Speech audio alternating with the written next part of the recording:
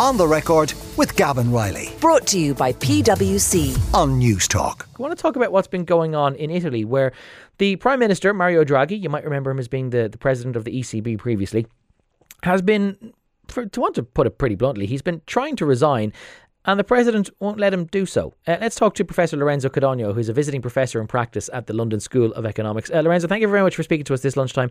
First of all, you might explain to us why Mario Draghi has been trying to resign in the first place. Well, I think the attitude of the Five Star Movement, which is the main party in Parliament at the moment, although it is collapsing in opinion polls, the attitude has changed, and the leader of the party is actually asking for changes in a package to address the cost of living crisis. But I think there is probably a more deeper political issue. And so it is challenging and basically threatening to withdraw from the national unity government.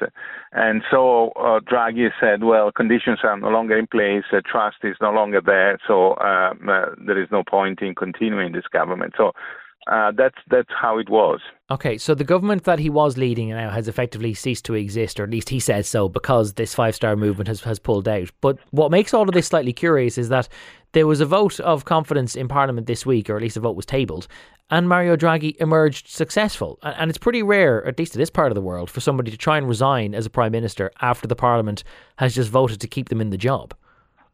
Yeah, it's not, sometimes it's not easy to understand, but it is straightforward. So basically, Draghi is leading a national unity government. Now, the main party that is supporting this government is threatening to withdraw the support. So Draghi is saying, okay, I go to the president, I offer my resignation. The president said, okay, you need to have a full-fledged discussion in Parliament, not only on a specific package, but on the overall program of the government between now and the end of the political term. And on the basis of the vote that you will get in Parliament, we will decide what to do. So I think the discussion and probably the vote after the discussion on Wednesday will be crucial to understand whether the conditions are in place for Draghi to continue on his mandate. So is it still then possible or likely that his government will try to just continue in office with just merely with this Five Star Movement moving into opposition, or how close are we to the prospect of there being a snap election in Italy?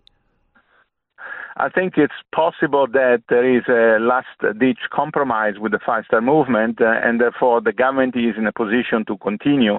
But I think Draghi will be uncompromising. In other words, he will wants to have a strong commitment on the reforms and the measures that are scheduled between now and the end of the political term.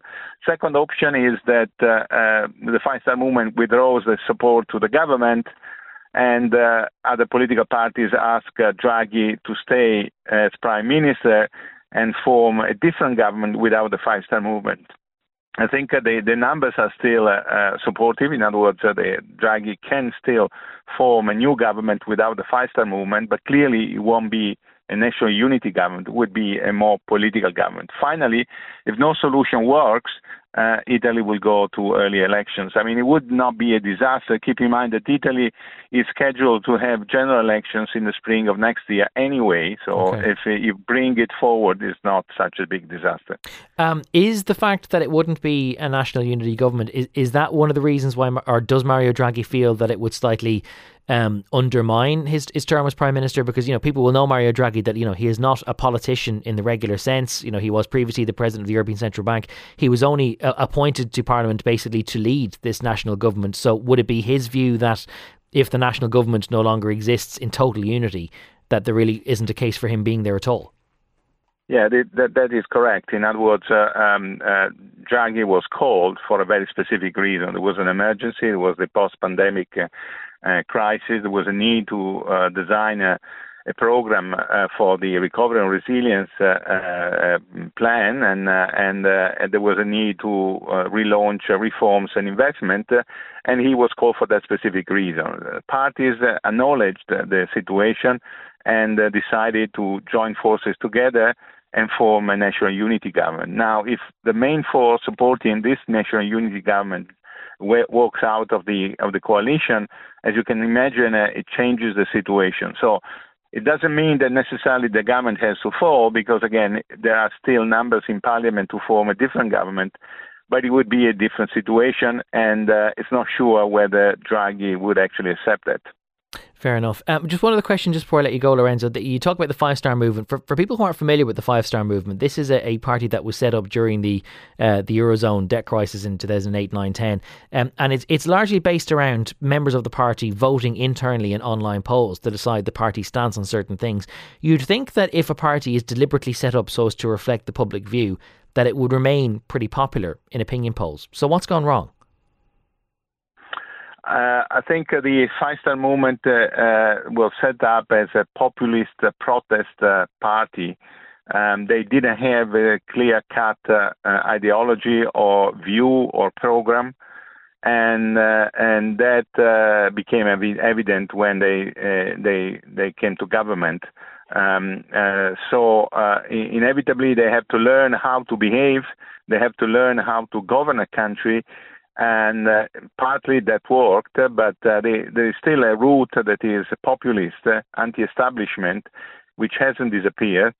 And given that in opinion polls, the consensus on this party, given the many mistakes made in the past, is collapsing, there is clearly a desire to move out and move out and go to opposition, because it's much easier to run a political campaign from the opposition in this situation. Mm-hmm, very much so.